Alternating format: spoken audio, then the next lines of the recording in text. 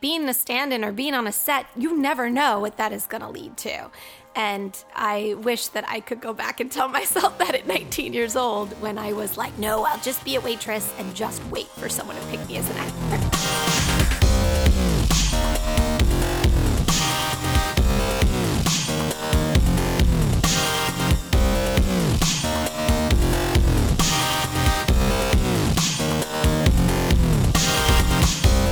You're listening to Inside Acting, a podcast dedicated to demystifying the inner and outer game of success in the entertainment industry.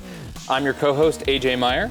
And I'm Trevor Algatt, and coming up in episode 187, the very first episode of Season 7, I sit down with actress and filmmaker Alexandra Boylan to chat about how she moved to LA on her own at just 19 years old and then spent the next 10 years bartending, auditioning, and even living in her car for a month. Then when she finally realized how the pick-me mentality had changed her for the worse, she moved to Albuquerque, New Mexico to figure out her life's next steps, and then booked a stand-in role on a movie that changed everything for her. It's all coming up in episode 187. Stay with us.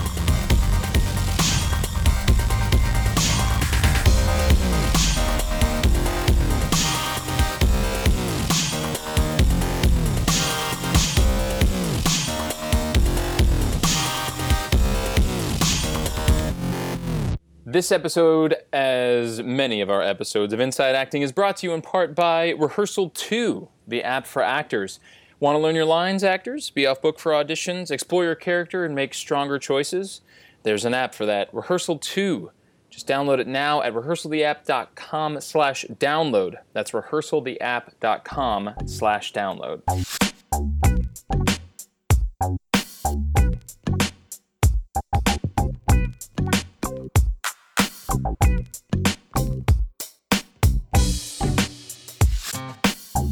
All right. How you doing, man? I heard he was wearing a hat the other day that said "all right" ×3 on it. Matthew McConaughey? Yes. That's amazing. He's a very strange human. That's amazing. I'm doing well. We have a lot to get to in this episode. It suddenly got packed. We just recorded our quarterly review one like a few days ago. We're like, we're not going to have much to talk about.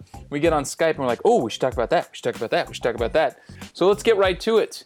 I just wanted to, a little piece of news. I just want to talk about the fact that I just had my first hockey practice last night. I've talked about the fact that I'm going to be playing. It was sort of kismet. I got my last piece of equipment on the same day that this guy from one of the local rinks emailed me and said, hey, he finally responded to one of my emails, said, let's figure it out. Just come and we'll figure it out. Come tomorrow night, we'll figure it out. So I did. I went. And the big takeaway, the big learn that I think applies to the podcast and to actors and creative types especially is, I talked about the fact that it was going to be getting outside of my comfort zone, and it definitely was. But in addition to magical things happening outside of our comfort zone, the other thing that happens out there is it can be quite humbling. I think it's a very good thing for us as creative people and as human beings in general.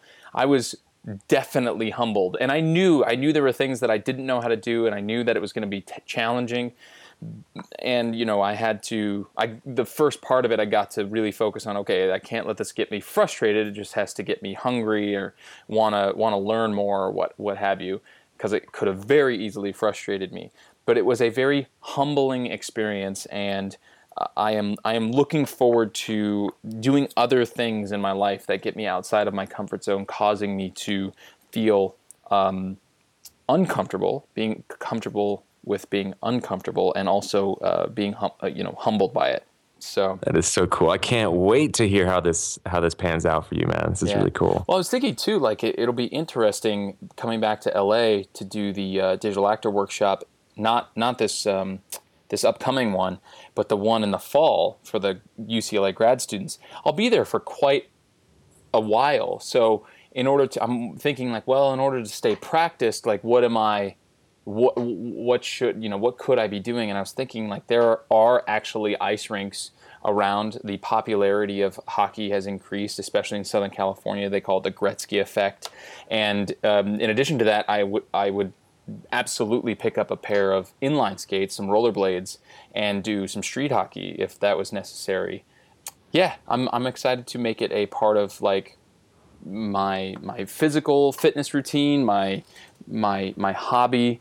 That's an interesting conversation as well. I talked to Jasmine about how, as actors, we tend to what it is our profession very easily becomes our hobby.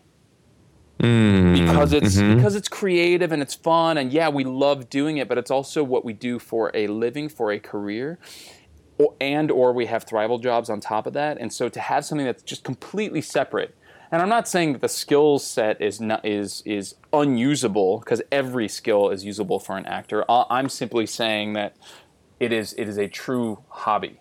I'm doing it for the sake of making me, that it makes me happy. So.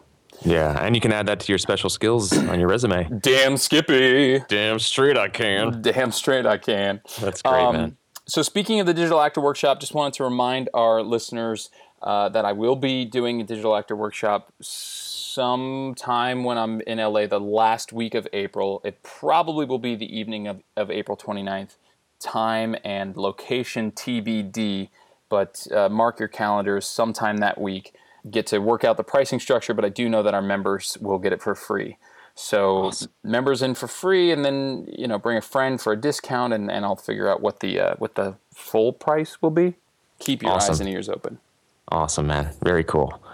Well, in addition to just also reminding our listeners that our membership site is up and running, it's hopping over there. So if you're not a member of the podcast, you can sign up for $7 a month and get access to this really, really great, supportive mastermind online group that's just it's just a lot of fun to be on there. A lot of great people sharing a lot of valuable stuff over there. And we would love to see you guys on the inside. The more people, the merrier. We also have a new website. If you haven't seen it yet, Gadali, our marketing and web director, put together a beautiful website. It's built on WordPress, and we're going to be making small tweaks to it over the coming weeks and months. But all the functionality of the old website is more or less there, and we're stoked to kind of be moving into the next century now with something that's not Blogger. Not that Blogger didn't serve as well, but we're excited to move into WordPress and play with some increased and enhanced functionality with that. But what I did want to do is just take a few minutes here to talk about something before we jump into the listener email section of the podcast episode. I want to talk about this thing I saw from James Dumont on Facebook this morning. James was a guest of ours, maybe a few dozen episodes ago. He had a supporting role opposite Oscar-winning actor Jared Leto in Dallas Buyers Club, and he was also in, was it The Butler or what? There was another film last year that he was in. Yeah, I think an Oscar-winning film. Was it The Butler? I think it was. I think you're right about that. I feel like Here, I'm gonna type yeah, I feel like we should know this off the top of our heads. Anyway, point being, he's had roles opposite these Oscar-winning actors in these Oscar-winning films or Oscar-nominated films at the very least.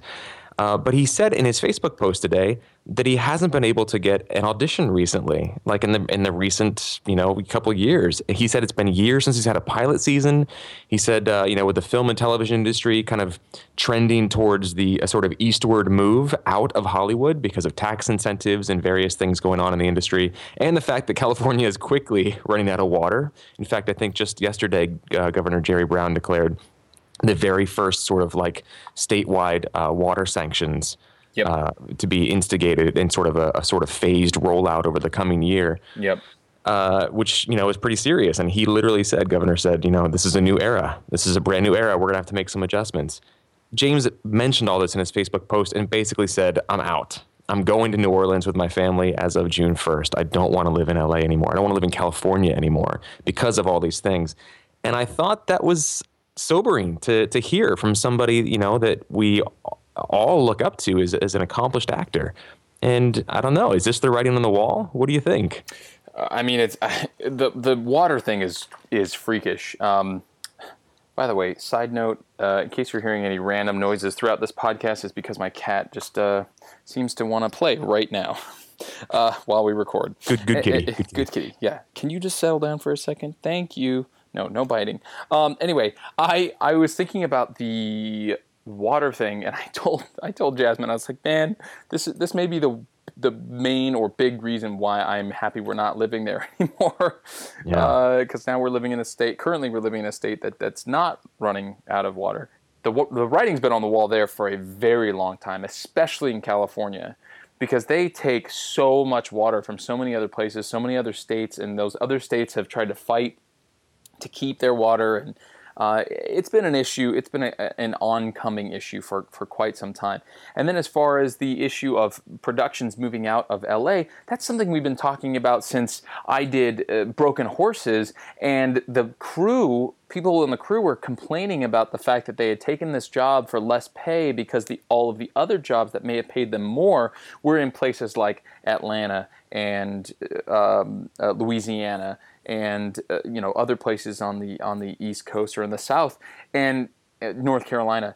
And so I feel like, I don't know, maybe the writing's been on the wall there as well for quite some time. I just think it's fascinating that James is taking such a big step to say, you know what, this isn't working for me, so I'm going to try something different, rather than banging his head against the wall there. And it's also something to be said for the people who listen to the podcast and think like, I got to get myself out to LA. That's the major market. That's the Super Bowl, so that I can work. It's like, here's this guy that works, or used to, according to him, work all the time, who's making the step to go in the opposite direction, to go to a minor market because he thinks he'll have more success there. Yeah, well, with the rise of TV's in a real golden era right now. Season-long narrative TV shows being shot all over the place, and they're really high quality. And you can be a filmmaker and be anywhere in the world and get your film kind of made beautifully and seen.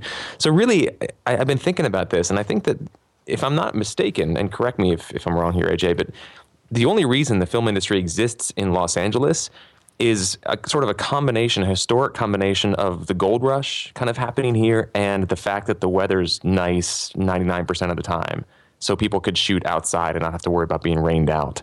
I think that's kind of the reason that things kind of settled here as far as the film and TV industry goes. Am I off on that? Or? I don't know. I don't know that much about the history and the golden age of Hollywood and stuff. Both of those things certainly make sense. California, well, yeah, I mean, look, between those things and the tax incentives that California used to give to production companies, studios, etc.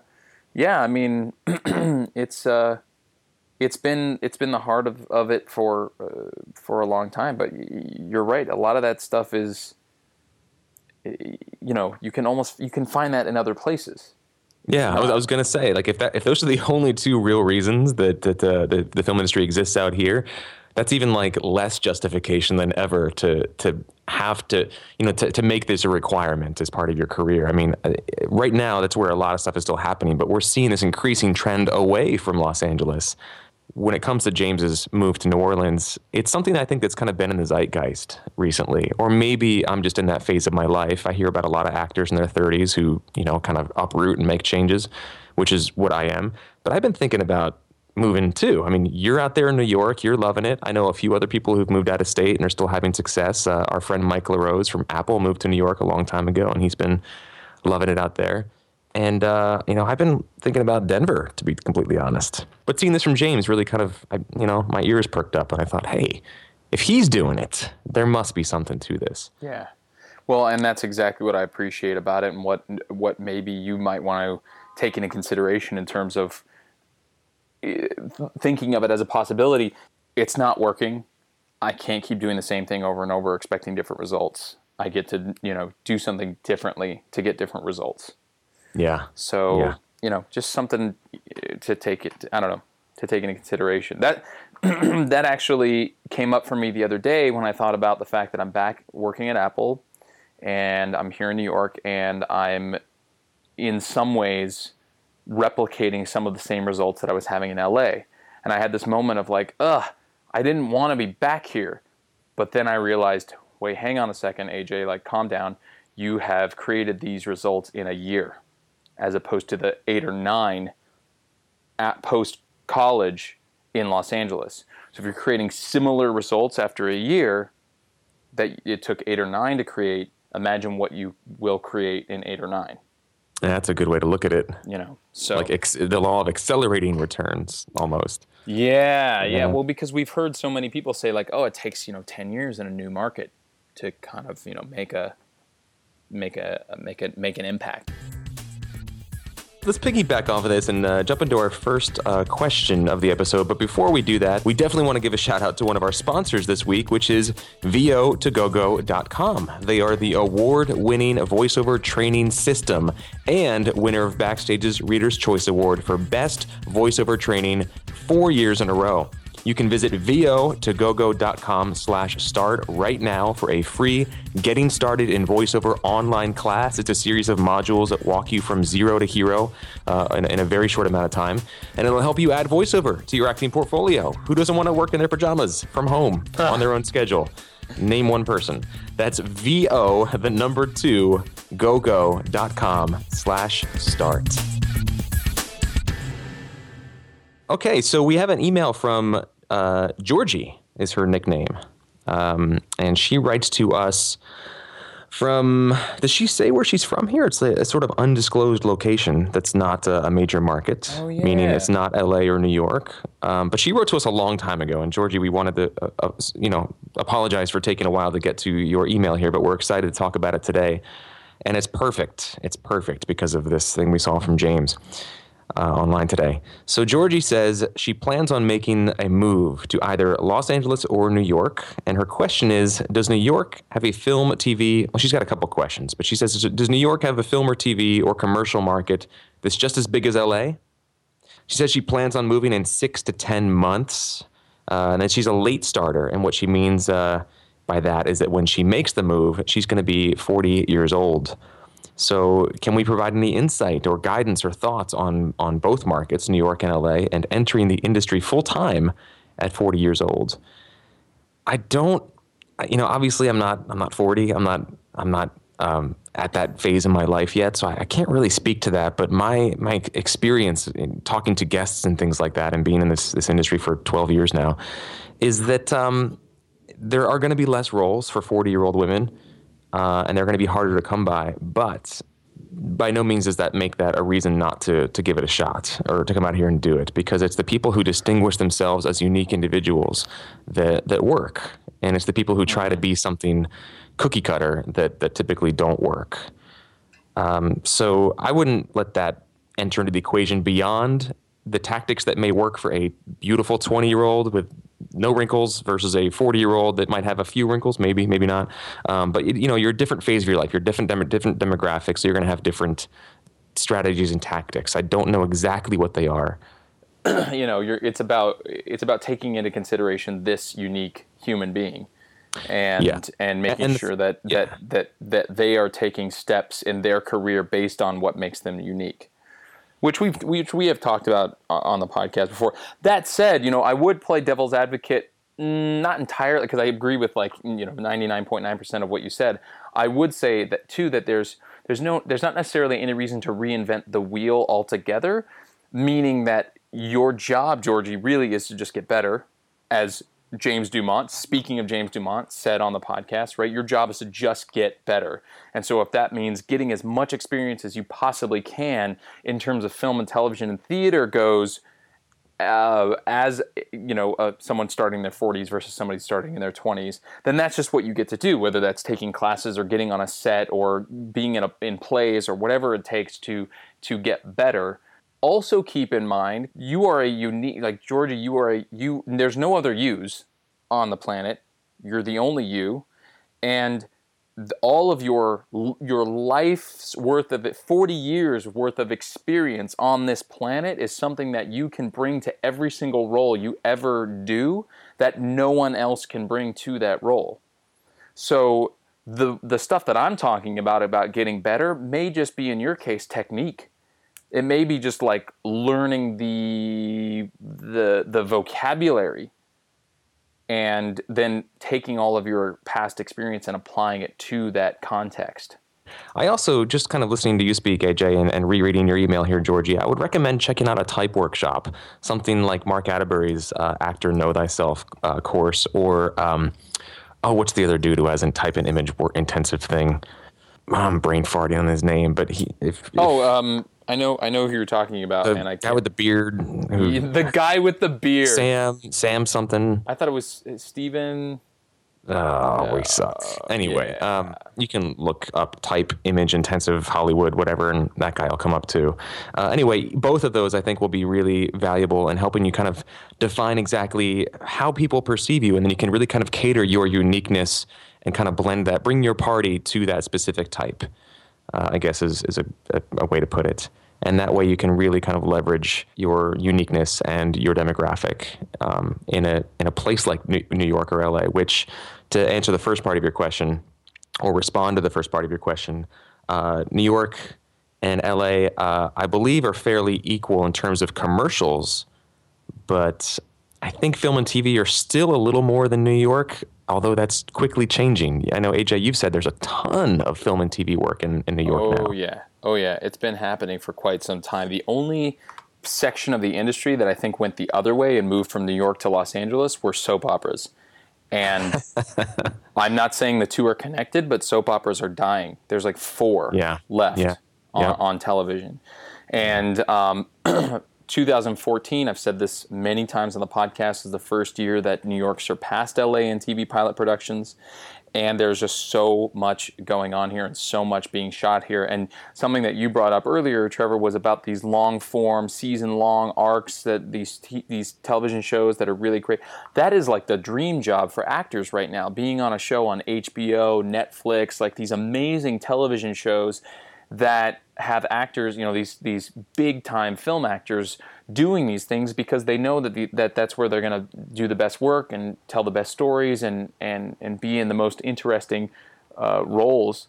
And a lot of that stuff is starting to be shot in New York.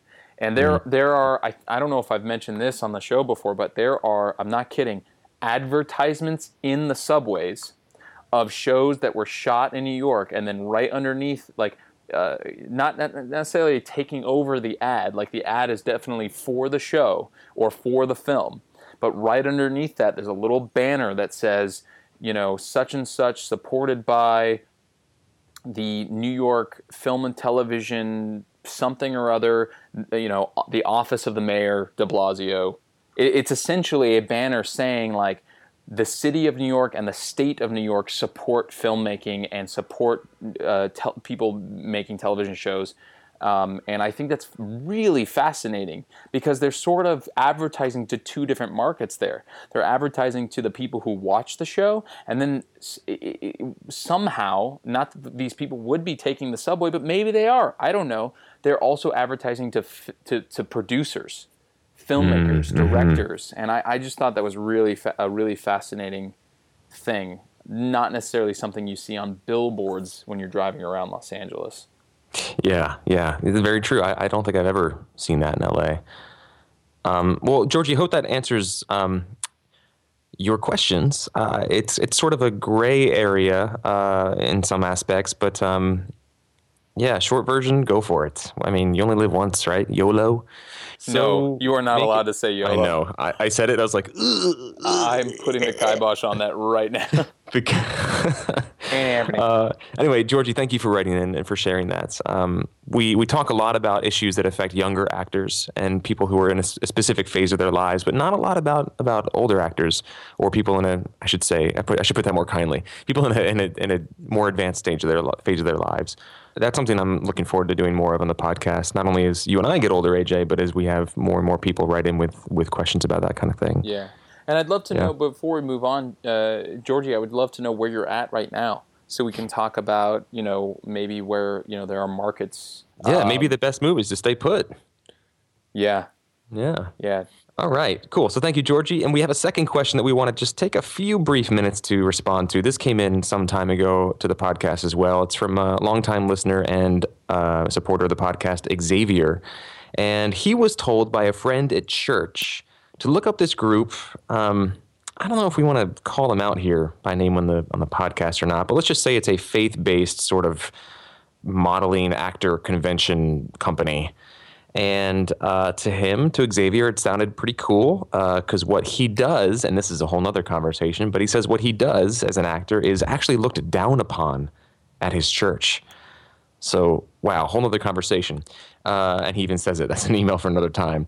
But he says he called them this morning, this convention company. He called them this morning, and the lady on the phone just wanted to pitch him, he says, flying to a conference to meet with industry people in Florida. And every time he had a question, she referred him back to the website. They hold auditions and send the people who audition to Florida, and those people spend thousands and thousands of dollars. And of course, there's success stories on the websites, and the websites look legit. And there's something coming up down in Anaheim, and actually, it already happened in January. And there's some people talking about it on Yahoo as well, like the Yahoo Answers thing, which I know is kind of like 15 years ago, but there's still some good stuff there.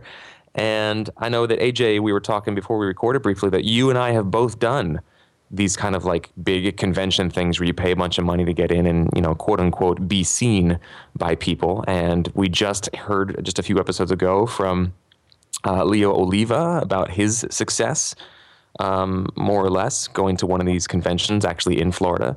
So I think that for every 1,000 people that get nothing out of it, there's a few people that do get something out of it. Yeah. And I would love to hear your experience real briefly, if you can kind of give us the 30-second version, AJ. I didn't end up signing up. I went to this thing. I went to the pitch meeting, basically, with my mom. And, we both could tell. I mean, I was young and she was completely inexperienced. But between the two of us, we managed to be like, this doesn't feel right. They're definitely there to sell a product. The people who would maybe fall for a scam or maybe spend thousands of dollars on a convention like this might not actually be listening to this. So, it makes you wonder how could we possibly get the word out? So, and then you had a similar experience, right? Like you went to one of these sort of conventions. Yeah. When I was in high school, my stepmom kind of saw this thing. It was like a model actor search thing. And I was in the suburb of Philadelphia where wasn't a ton going on, and she said, let's go. And she paid for it. And so I went, and it was I went to the initial thing, and they called me back or whatever. And then we went down to DC for like 3 nights in this big thing. And actually Rob McElhenney was one of the guys that was like a featured speaker there. He's now on It's Always Sunny in Philadelphia. He's one of the actors on that show, which I think is kind of cool. And I actually met with him, but I actually had a little bit of success. I signed with an agency through that thing, the same agency that represented Rob at the time. And I went out on a bunch of auditions in New York because of this convention thing that I went to. And that's really what kind of gave me my sort of first taste of the industry and gave me my start and got me my first audition experiences and eventually kind of smoothed the way for me to continue studying theater in college and then move out to LA. So for me, it was actually a good thing. But then again, I didn't pay for it. I don't know how much it cost. My family made it very easy for me. And, I'm one sort of success story out of probably, thousands of people there that nothing happened for them. So I don't know. I feel like conventions like this typically are selling a dream or the idea of a dream. I think they're kind of a racket, but I do think if you go in there with a clear intention and you talk to people and you come from a place of service and you know what you want, it can be a good thing. So, I guess do your homework is my sort of core message and make sure you're clear on what you're getting into if you do go this direction. One of the people, just to piggyback on that, one of the people on the Yahoo Answers thing did say, like, if you're ready to move to Dallas, because it's where this particular one, because they happen all over the country, if you're ready to move to Dallas tomorrow because, someone wants to represent you there and then audition there, then, then it might be worth it. Because it sounds like they get people from that market to the industry in that market to come to these things, and then if you manage to, like you said, Trev, end up getting an agent or something like that, and you are available to work in that market. Xavier, for instance, like he doesn't live in Florida, but maybe that was just the closest one to him, and that's why they were pitching that one to him. But, maybe if he was interested in moving to Florida, I don't know. Right. Yeah, that's a good point. And none of this takes into account the faith-based thing. I'm really stunned to hear, Xavier, that your church frowns upon a career in the entertainment industry, so to speak. I'd love to hear specifics on that, and maybe that's something we can talk about in a future episode. But I just wanted to kind of throw that in there, that our response here doesn't take into account any of that side of the issue. because this is a faith-based organization that's putting on these conventions. Yeah. So that plays an emotional role, I think, in a lot of people's decisions. Yeah. It kind of hurts my heart a little bit that they... Yeah, mine too, man. Down at a creative... I don't know. Oh, yeah. That's, I mean, oh, man. Don't open up that can of worms. Yeah. Because here we go down this rabbit hole. Yeah. All right. Well, Xavier, Georgie, thank you for the emails. Anything else you wanted to kind of put in before we move to the interview, AJ? No, I was just going to say Alexandra Boylan is going to save us from ourselves. She's here to save the day. She rocks. Enjoy part 1 here, guys. There's a lot of good stuff, and we'll talk to you on the other side.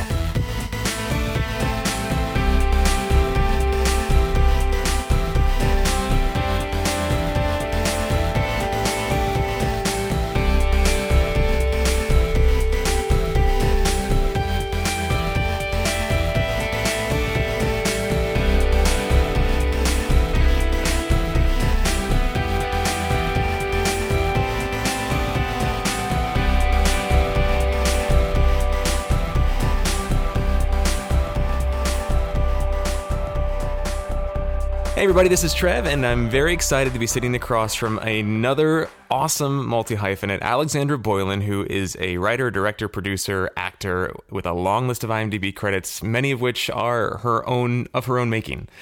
So she truly is a sort of self-made career person. We were just chatting before we started recording here, and she just has sold 2 scripts. She's got a lot of projects in development. She is making things happen. She's got epic stories about living out of her car for a year.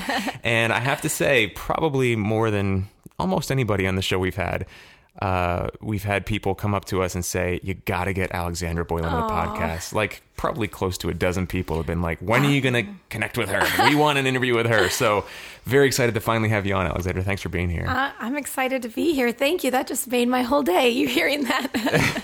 Right on. Well, it's super stoked to hear about your journey. Yeah. So we were talking beforehand, and you're an East Coast girl. You're from Boston. I'm from Boston. From Boston. Yes. So tell us what the journey was like from your early years in Boston out to La La Land. Oh my goodness. So how to do that in a short amount of time, because it's crazy. But I started pursuing acting when I was like wicked young, a little girl. Wicked young. My dad's a minister, so I used to like perform in church and high school.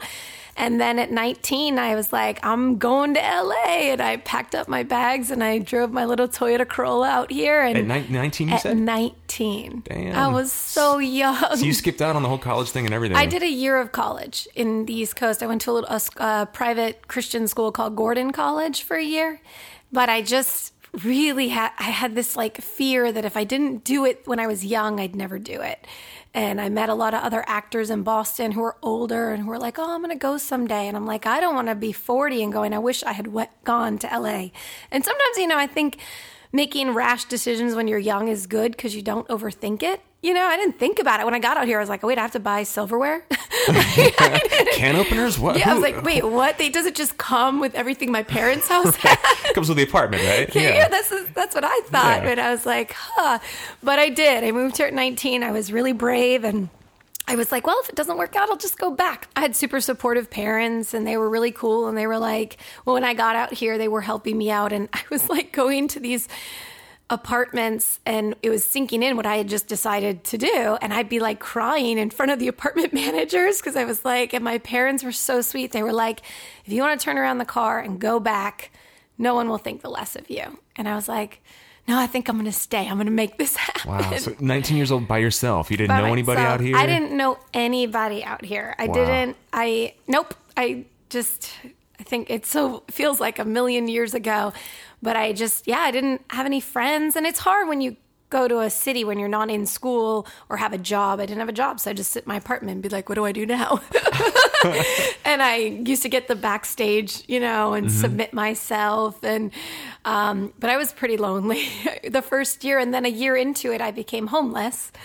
And my whole family is like, it's time to move back home. You need to give this up. And I'm like, no, I'm going to persevere. And I lived in my car for a month. So why did you become homeless? What happened? I lived in a woman's guest house. And I was supposed, and she went crazy on me, and I'm so young, and she was just a nutcase, and I had no hot water in my guest house, and she kept saying, no, you have hot water, and I kept being like, no, I don't have hot water, and eventually she was just getting a little crazy, and my parents were advising me to leave, and then I was supposed to live with some guy that I worked at Saddle Ranch on Sunset. Okay, right on. You know that place? Yeah. I worked there at the Mechanical Bull, and this guy I didn't even know, we met, and he was like, let's live together. And I was like, okay. I was so young and retarded, and I was like, and the day we were supposed to move in together to this apartment, he called and said, I can't actually do it. And I was like, well, I don't know. I don't have anywhere to go. And I ended up putting all of my stuff in a neighbor's backyard, and I slept in my car. Wow, for like a month, you said? For a month. It was a good month until I found my own place to live. Wow. Now, I've always been curious about this because, I'm not going to lie. A couple times I've come close to being like, oh, maybe I need to sleep in my car next month. So where did you park? How did you set up your car so that, the windows were kind of covered? Like, how did that work? I'm always Where do you curious. take a shower? Yeah, I'm curious what that was like. Well, I had one girlfriend who lived down the street from me, and she also rented a guest house. And the first night I stayed there, her landlord said I couldn't stay there. So I was like, okay, so I used her shower and I used her bathroom, but I couldn't stay in her place. But I lived in Studio City behind the Studio City golf and tennis courts. So that's where I parked my car at night because it was pretty safe behind the golf course. It was a neighborhood, and there's a couple little side streets that dead end there, and nobody, gave me any trouble about it. And did you, because I've thought about this sometimes, and I thought, just for anybody listening who might be in a similar situation, or possibly just here are some tips. Here are some tips. Yeah, I've thought about this. Like, what I would probably do, it's funny that we're talking about this, but I would probably take some T-shirts and like kind of put them sort of over the window and then roll up the window so they kind of get pinned. So so you got some privacy. Did you do anything like that, or did you just like? No, I just slept there. So I didn't anybody know. walking by could have just peered in and been like, But like hey. I said, I found really secluded streets where nobody was walking by. I mean, it was dead ends where it's like literally the golf course back of the golf course. So nobody's like back there walking and like maybe people were watching me sleep. I don't know. It was I survived it, and I'm a better person for it. So. And you were working this whole time? I was working at Saddle Ranch. I had a job. I had money in the bank. It wasn't that I couldn't like pay my bills. It was that I didn't literally have anywhere to go, and I didn't have any friends, and I didn't have a community, and everyone I knew was just random people I worked with in a bar and stuff. So no one was gonna like take me in, which is weird. Like, the few people I knew didn't offer to let me stay there, which is, I think there's incredible people in Los Angeles. When I tell that story, people are like, I can't believe nobody let you stay with them. And I'm like, yeah, you think about that. That's kind of... And you asked and everything? Oh, yeah. I mean, I'm a 20-year-old kid. Like, didn't want to sleep in my car. I'm a girl, too, Yeah. So you think about the dangers of it. Yeah. And, but I didn't... It was fine. I don't think people knew me that well. I'd only been here for a year, so maybe they thought I was a crazy woman who'd never leave their couch. They were like, what if we take this girl in and she never leaves and she just like lives with us forever? So you just didn't have a lease to sign, essentially. Like you were in that sort of weird sweet spot between when apartment leases were renewing and you just... Well, I had to go find an apartment because like that, my guest house woman was wanting me to leave. I couldn't even ask to extend that place. And then I didn't have an apartment. So I had that girlfriend of mine. She lived in the guest house. Her and I got a 2-bedroom apartment. So we were looking for an apartment that whole month while I'm living in my car trying to find a place to live. Right. So it's crazy. That is nuts. So, but you eventually found a place. You eventually settled down. Which part of town? I lived in Studio City for 10 years, and an apartment we found was rent controlled. It was like $900 for a 2-bedroom, 2-bathroom. What? Right in that area where I was parking my car. And no way. So I ended up living there for 10 years. So I wouldn't leave that place either. Yeah, in a way, it was like a blessing in disguise. And I feel like maybe that guy that I was supposed to live with wasn't such a good idea. And the universe and God was protecting me. So I look at it was a good thing. Right on. It's funny sometimes you look back at situations like that and you're like, you know what? I think there was sort of a divine hand involved there somehow. There's always a silver lining in everything. In the moment you can't see what you're going through, you think, oh my gosh, this is... And then years later you go, that was the best thing that could have happened to me. So much better than if I lived with a man that I didn't even know and maybe... Yeah, who knows what could have happened there? Yeah, so we won't go there. We won't go there because it didn't. Right. So you were out here then for a good of 11 years, Yeah. and you were working as an actor, auditioning, writing. What was your? Well, actually, no. I moved out here and I got very tunnel vision as an actress. That's all I was. That's all I could see. And I was like, I quickly got into doing the same thing over and over, expecting different results for years and years and years. I was bartending, waitressing, and pursuing acting, and I was getting small parts in asylum movies, and I was getting little things here and there.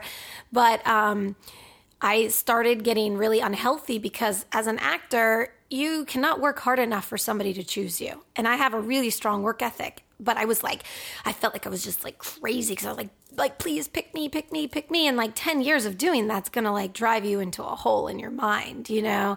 So I just got really exhausted of hitting my head against a wall and being like, I couldn't get an agent. And I was studying with Harry Master George for 6 years, and I'm a talented actor, but I could not get that break. That lucky break. So in 2008, I decided that I was like, this is crazy. I'm gonna do something else. And my friend and I decided to produce a play called The House of Yes, which is a great play, by the way. And we performed it and put it up at the Artworks Theater on Santa Monica Boulevard. And we sold out every single night. And I fell in love with the process of being a part of something creative from the beginning to the end. From the costumes to the set to choosing the script to casting it. I loved it. And I was like, man, like, why have I not been doing this? You know, like I mentioned before, I'm good friends with a man named Evan Glaudel, who made a film called Bellflower. And for years, him and I used to run out and make short films together, but I mostly just acted in it. You know, he'd write the script and he'd edit it and produce it. But I finally just kind of was like, I have been literally so tunnel vision, like I had blinders on, and finally I just kind of started opening up my vision of like, there's all these incredible parts of making art that I haven't allowed myself to be a part of because I'm going to be an actor and that's it. And you know, but you have to go through it. You know, you can't kick yourself. You just have to go through it and be like, all right, I know this now in my 30s. I just didn't know in my 20s. So after we did the play, I still couldn't get an agent. Even after we did this incredible play and it was sold out every night, I was like, you know what? And I still was so obsessed with getting an agent. I think that was a big thing too. And I said, I got to leave LA. And I packed my bags at 29 years old and I went to Albuquerque, New Mexico. Again, somewhere I didn't know anybody. I heard that the industry was booming there, and I went out to Albuquerque and I said, I'm just going to let go of like my desire and my insane drive to be an actress and say, whatever I'm supposed to do, I'm welcome.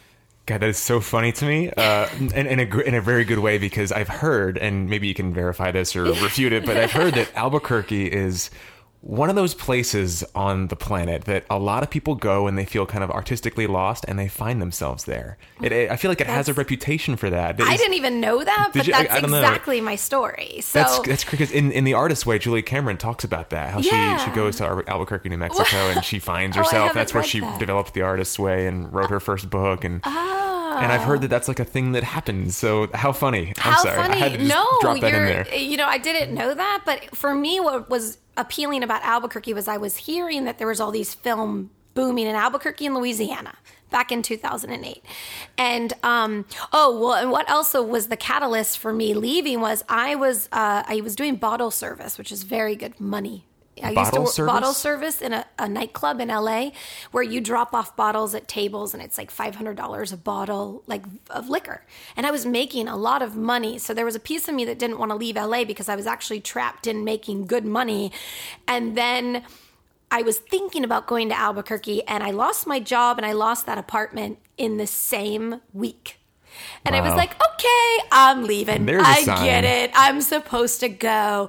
And I don't know if I would have ever pulled the plug had I kept the job in the apartment. But it was like I was getting pushed out. And I was super unhealthy. Like I admit that I was in a very unhealthy state of my mind because I was, you know, as an actor, you're being rejected constantly. And I just was so unhappy. Like I didn't like who I was becoming. And I was recognizing that. And so when I went to Albuquerque, it's kind of what you said. I was just like, I need to get healthy and let go. I call it like I had like my grip on acting like so tight and so like this is gonna happen, I'm gonna make it happen, that when I left LA, it was like I let it all go. And I like opened up my hands and was like, I will do whatever I'm supposed to do. And I ended up getting a job as a companion to elderly people. Totally outside of the industry. Nothing you ever could have anticipated in your wildest dreams. No, well, when I went out there, I was like, I'm so sick of my life being about me all the time. I hate myself. I hate what I've become. I hate my selfishness. I started looking for a job that didn't have anything to do with me or the industry, you know? And it was like, I used to go to people's houses and listen to their extraordinary stories and their lives. And it was so part of my therapy of becoming healthy again. And like, you know, I stopped anything. It's funny because Albuquerque had a lot of industry. I had an agent, but I didn't audition that much. I really spent a whole year just not focusing at all on the business. And I kind of had no friends. I sat in my apartment a lot and I hung out with old people a lot. So I was pretty isolated and lonely, but it was what I needed to like refocus and refigure out what I wanted to do. And then through the course of meeting these incredible people in Albuquerque, I met all these awesome independent filmmakers, and I was like, hey, does anyone want to make projects? Like, let's make short films. And my friend and I had written a short film, and we got a director and we produced our first short film. And I was like, I just started falling in love with creating. And then, of course, I gave myself the lead in all my own things, which is why being a producer and an actor is really smart. Because, like, instead of getting one line on a TV show, you can give yourself the lead. Yeah. And so we did all these short films, and I did a web series called Flock that's really good. It's a 12-episode web series about a traveling con artist religious couple that does door-to-door baptisms and exorcisms. Oh, my God. And that's on blip.tv, and we got picked by staff pick that was like the best web series when we launched it. And it's a really... And then after doing all these shorts... we were like, this is all in Albuquerque, This is by the way? all in Albuquerque. I was in Albuquerque for 3 years. And I did my first stand-in job out there, which is a really cool story that I think Helena might have mentioned it. But my first stand-in job, because I was told too really early on not to do anything but act if you want to be an actor. I was told that by a very successful person when I was 19. And I believed that, and I stuck with that for 10 years, and now I wish I could have gone back and been like, actually, I don't think that's true. As an actor, you should be in any way you can be on a movie set, be meeting people, you know, not sitting in your apartment going, aren't they going to knock on the door and find me finally? You know, like, so I got a job as Megan Fox's stand-in in a movie called Passion Play, which ended up being one of my favorite life experiences. I worked with Bill Murray and Mickey Rourke and Mitch Glazer and incredible people. And a year later, the post-production coordinator called me and they were like, we'd like to extend your part in the movie. And I was like, what? Beyond stand-in? Right, that's what I'm thinking. I didn't know that was a part. This, right. Yeah, it's so kind of a that was position. kind of crazy. So I'm in Albuquerque and they're like, can you be in LA? And I'm like, yes, I'll make that happen. Sure. So I come to LA and they give me an address and and they were very cryptic about this whole thing. And I'm driving to like the top of the canyons to like this mansion, and this guy opens the door like in his pajamas, and I'm like, what is going on? So anyway, I find out later that this house is Megan Ellison's house, who is Annapurna Productions now. And Megan Ellison was a producer on Passion Play, and she had an idea of wanting to do a producer's cut of the film. And I sit down with these two guys. We spend the entire day together because the whole time they're being very cryptic. It's like they didn't want to tell me what was going on. And they were like, we've been watching you on the camera in Megan's clothes, in like the clothes, sorry, because that's what you're wearing, their clothes and doing all that stuff. And I photo doubled for her and stuff. And they were like, we've been looking at you and we want to audition you for the lead in the producer's cut of Megan Ellison's cut of this movie. Of the Megan Fox movie? Yeah, of Passion Play. Wait, so, okay. All right, I know it's confusing. Yeah, because they had already shot They shot it. the whole movie, but there were some issues that they wanted to maybe have a producer's cut that would be different, you know? So With a different lead? Well, they would intercut what we were going to do with the movie and just like enhance the story. Oh, okay. So I would play there's some Mickey rewriting Rourke's involved. wife, when I he's see. young, and there'd be flashbacks back and forth. And it would be like, it was really freaking cool for me because I'm sitting there like, what am I? I'm going to get to be in this movie. And so I hung out with these guys all day. Then they gave me the sides and they were like, all right, audition. So I auditioned and it was like the coolest thing because they stopped me and they were like, oh my gosh, like we thought, stand-in of Megan Fox, she's going to be like probably not so good either. Like, you're an amazing actress. And I was like, well, thank you. And they were like, well, you got the part and we're going to shoot this. And I was like, what? And so I shot that for 7 days. I shot a whole storyline with a man who plays Mickey Rourke when he's young. Unfortunately, it never saw the light of day because, there was issues. I'm sure the director didn't want his movie changed. But what's awesome about life is that, because I was disappointed, I was like, oh, that's my big break. That was going to be my big break. But a couple years later, the same distribution company that bought Passion Play bought a movie that I made called Home Sweet Home. So isn't that awesome? Sweet revenge. Yeah. And it was still a great experience. And I still talk to a lot of the crew from the thing that I shot. And so everything is a silver lining. All those people are still in my life. We still work together. And yeah, that didn't go anywhere, but it showed to me that like being a stand-in or being on a set, you never know what that is going to lead to. And I wish that I could go back and tell myself that at 19 years old when I was like, no, I'll just be a waitress and just wait for someone to pick me as an actor.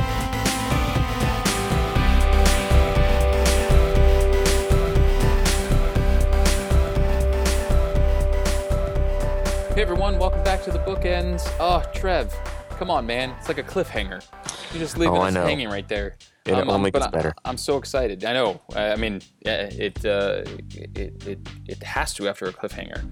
It's just, this is an interesting sort of, I'm thinking about her interview and the context of what we talked about between James Dumont and Georgie's email for this episode. And I'm thinking that this kind of theme of, do you have to be in LA to do your own thing? And can you do your own thing and have it be high quality and still make a difference in this industry and in people's lives? And I think the answer is yes. And I can't wait to kind of see how this conversation evolves. I sense that it's going to be a theme over the coming years of the podcast. Oh, yeah.